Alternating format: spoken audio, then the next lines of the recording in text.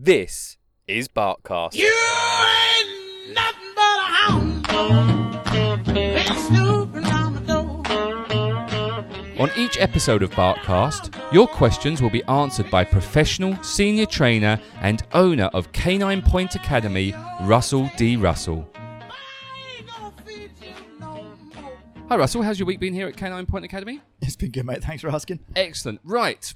We've had an email come in Cool. from Richard. Now, Richard listened to our podcast about recall, where we were saying that's the most important part Yes. of training that a dog should have, or you said it was recall was the most important training a dog should have. He's asked a question, could we go through the steps of recall, as in...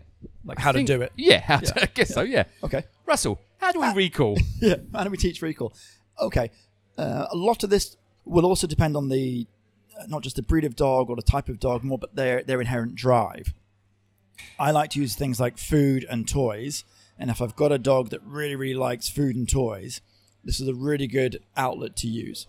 Russell, you use the word drive quite a lot. What do you, and you have explained it, I guess, food and toys. So It's more about their drive and focus, their ability to really tune in. So you'll notice from your own dog, if you offer him some cheese or some hot dogs, he'll be kind of like, meh, not really bothered about that.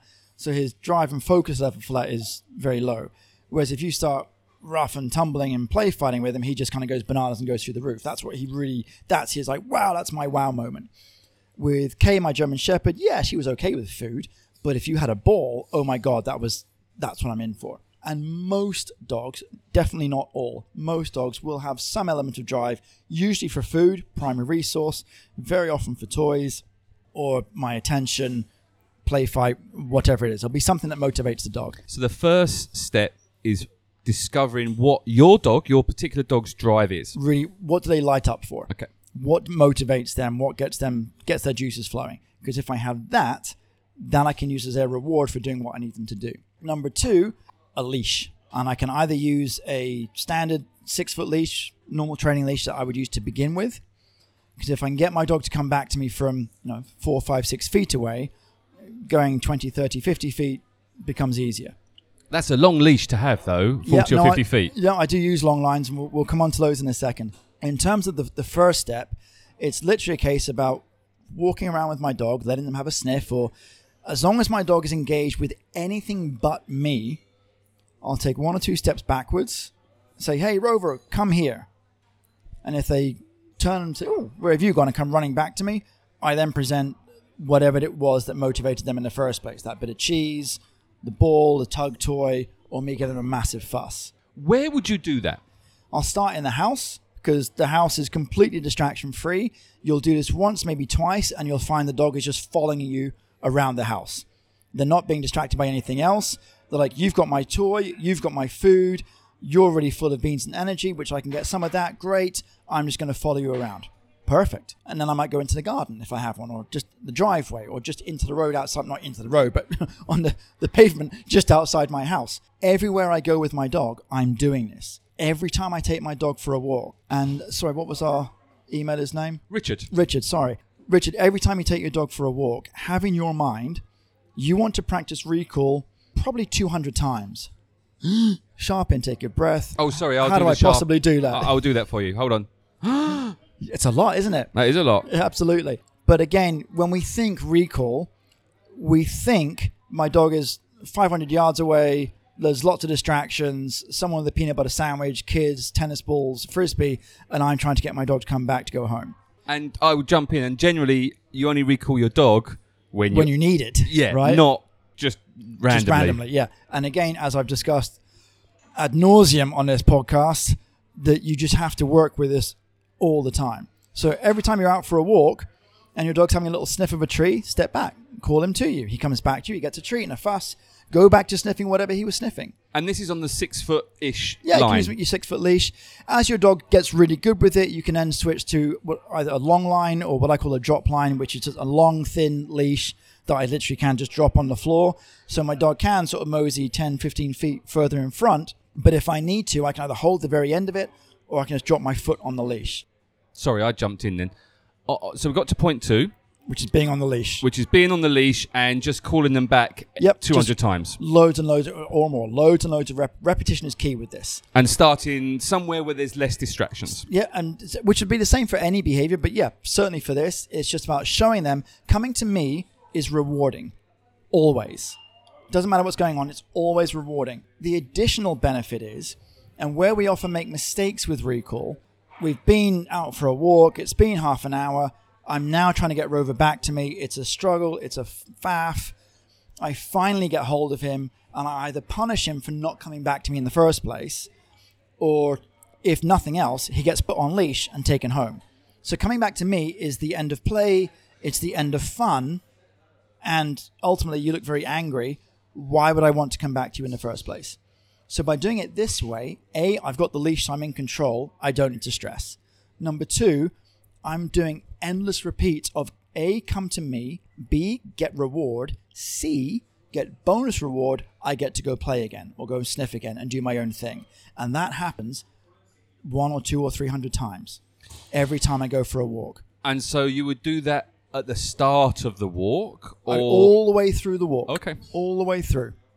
And particularly once you start using long lines and the dog now is getting 15, 20 feet in front and I'm calling them back to me, the added bonus for you as a dog owner in this is your dog is going to cover an awful lot more ground on your walk than you are, because they're going to run out in front, they're going to come running back to you, they'll go running back out again, and it's back and forth, back and forth. Brilliant for teaching them effective recall. Side bonus is they'll be a little bit more exhausted because that's just a little bit more running and a bit more ground that they've covered on any given walk. The other thing to do with practicing recall is most people want to take the dog for a walk and the dog is sniffing something, either they're sniffing it for too long or it's something I don't want them to put their nose into, pile of poo, rubbish, whatever. In both those instances, our normal reaction is just to tighten the leash and yank the dog away from whatever it was. All you're doing here is teaching the dog to drive into those things quicker and harder because they know what's coming. You're going to pull me away. So I would rather let them go and do it. And I would use that distraction that's happened across us to teach my dog to come back. So as soon as they're about to put their nose in that pile of poo, hey, Rover, come over here. And I can call him back to me. And if the dog decides, no, actually, this is too distracting, I want to sniff this, I can use my leash and I can guide them back to me. So again, as we've discussed before, behavior with reward, I'll do it again. No reward or consequence, I'll stop. If I come back to you, I get a reward. Oh, and bonus, I get to go and sniff that pile of poo again. Result. Whereas if I ignore you, I get guided away from this anyway, and I have to come to you. I appreciate you teaching us, Russell. You don't want your dog to go and sniff a pile of poo. No, I don't know if that's the best analogy, really. No, it is a good one, because if you simply drag your dog away every time they come across something they want to smell, whether it's something you want them to or not, they're going to drive into it. Whereas if you allow them to wander up to it, and just before they put their nose on it, hey, Rover, come here, buddy, and call him to you, and then he comes to you, he gets a treat, and hey, off you go sniff it again, I don't care. I'm drawing zero attention to that thing over there. And as he goes back towards it, he's about to put his nose on it. Hey, Rover, sorry, buddy, come back here. He comes back to me, gets another treat and a big fuss. So all of a sudden, the third or fourth time you say, hey, go back to it, he's like, well, I'm not really bothered about that now. Have you ever walked a dog in the New Forest, Russell? Yes. Have you ever seen a dog go up to a pile of horse Yes. poo-poo? They're going to eat it. Yeah, they'll either They eat it or wanna eat roll in it. And if Yeah. you ask me which is better, I would say eat it, because rolling it takes a lot of washing. For some background here, both Kay and Sassy, when I first had them, we were in the States, we were on a ranch, they loved, and I mean loved, eating fresh cow poo, which gets annoying, okay? But through just doing this endlessly, lots of recall drills, it teaches a really effective recall, and equally, when we're out for a walk, and now I see them sort of, oh, there's a cow poo, let me wander towards it, a quick, hey, Sass, come on, let's go, she can drop it, leave it, and walk on with me. Don't shout at me for this next bit. But you are making owning a dog... Sound very easy? No, not sound very easy. And owning a dog and going for a walk sound like a lot of hard work. Good. No, I know you're going to say good. But is there... An easy way of doing it? A balance between... And I've been walking with you, and I've seen you when you've had dogs that you've been training, and you are constantly... You walk 5 steps. Come here, John. Don't know why I use John. Come here, Steve. And then another 5 steps. Come here, John. Come here, Steve. And It's I'm endless. midway through conversation with Yeah. you, trying to have a nice walk while Maximus has gone somewhere and I have no idea where he is, to be totally honest with you. There has to be a social point of owning a dog and going for a walk. So would you do this recall, when you say you have to do it every time, are there times when you're out with a social walk that you don't have to do it as militant Yeah. as I'm describing it? So I'm trying to give you perfect world. This is how you get your bulletproof recall done. That's what Richard's asked. What are the steps? How do I get to that? Because that's what I want. I want my dog off leash. I can go to the New Forest, wherever, go for a walk and say, Rover, come back. Whatever he's doing, he comes back. You make an excellent point, which is, yep, but sometimes I just want to let the dog run around. I just want my dog to be off leash and just let themselves go. Or, yeah, I'm hanging out with some friends. And I just want to have a chat or go for a walk together. And I don't have the time. I've had a hard day at work. I don't want to do this. And I understand that. The important part here is there's no quick fix. There's no easy way to do this. And actually a little red flag here for anyone that's got a puppy and is sitting here saying, actually, I tell you what, we don't need any of this recall training for our puppy because my puppy comes back every single time. Haven't really trained it. It just comes back. It's brilliant. That's a red flag. Trust me, 6 to 9 months, that's going to go off a cliff. Work your recall now. Going back to your point, in terms of if I'm letting my dog off leash and I know I necessarily can't call them back, don't try. Rover come here as they're running off to the blue yonder just teaches them Rover come here means I get to do what I want because that's being rewarded right now. So if you're not in control, you're not in control. So what you mean by that is, I'll use Maximus. So when Maximus has flew off somewhere, as he does, and then I'm shouting, Maximus, come back. Don't do that. Correct. Because you're driving energy and attention to the behavior that he's eliciting, which is to chase that bird or run off into the hills. So what would I do at that point? So Nothing. Maximus is gone. I'd Well, I have to just wait for him to come back. When he comes back, give him praise? Dogs have got 1 second to relate cause and effect. So if he's been gone for 20 minutes and you're super frustrated, like, oh my, and he comes trotting back to you, hey, buddy, you're the best dog in the world because that last second was you coming to me. What usually happens is the dog gets punished in that moment because you should have come back 20 minutes ago. So again, well, why would I come back to you? Because you're just going to punish me. So it has to be, you've come back, you're the best dog in the world regardless. It was my fault for letting you off leash in the first place, knowing that this could happen. That's a very key point. It's the owner's fault. It's and it sounds tweet, but it invariably is our fault for putting ourselves in that situation. So in terms of how do I balance or square that circle of I want my dog off leash to run around, but I want to have control. You can't have both necessarily, and certainly not at the beginning. So if I've let my dog off and they've gone herring along down the path, I might whistle, happy shout, yo, where you going, buddy? And I'll turn and walk off the other way. And at some point my dog looks up and goes, oh, hey, hang on, where are you going? They come bolting after us because now we're essentially running away from them. They might do a drive-by once they catch up to us, but I'm going to just walk back and forth and let them sort of run around me. And at some point when they come to me, I can, yes, here's a treat, off you go again. Yes, here's a treat, off you go again. So coming to me is actually kind of a cool thing in my playtime. And on the 18th time they've come to me for their treat, I just quickly put the leash back on, and that's a nothing. And I guess, and what I've done with Maximus as well is take him to a safe place, such as Canine Point Academy in your little beach club area, where I can distraction-free just let him off. Yes. And he can run around. He's not going to run too And far. then you're not worried about the And I'm not recall. worried, Yeah. and I can sit and then talk to you and actually have a conversation with you without you every 5 steps going, come back here, Rover. Come back Absolutely. here, Rover. The other thing for Richard is to utilize these as games. Again, using a long line. Dog runs off 10, 15 feet in front. I'm saying, hey, Rover, come back. And as Rover turns to come back to me, I'm now running off in the other direction. So now the dog isn't just coming back to me. They are actually actively chasing me. It's much easier for you to get the dog to chase you than you to chase the dog. You're never going to win that one.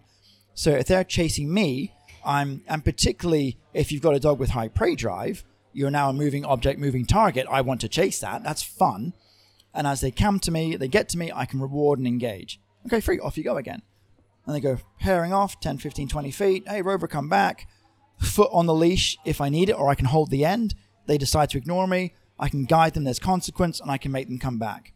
Off they go again. Call them straight back. They come back. Reward, fuss, engage. Off you go. And it does sound militant. It sounds relentless. And in the beginning, if you do it right, it is.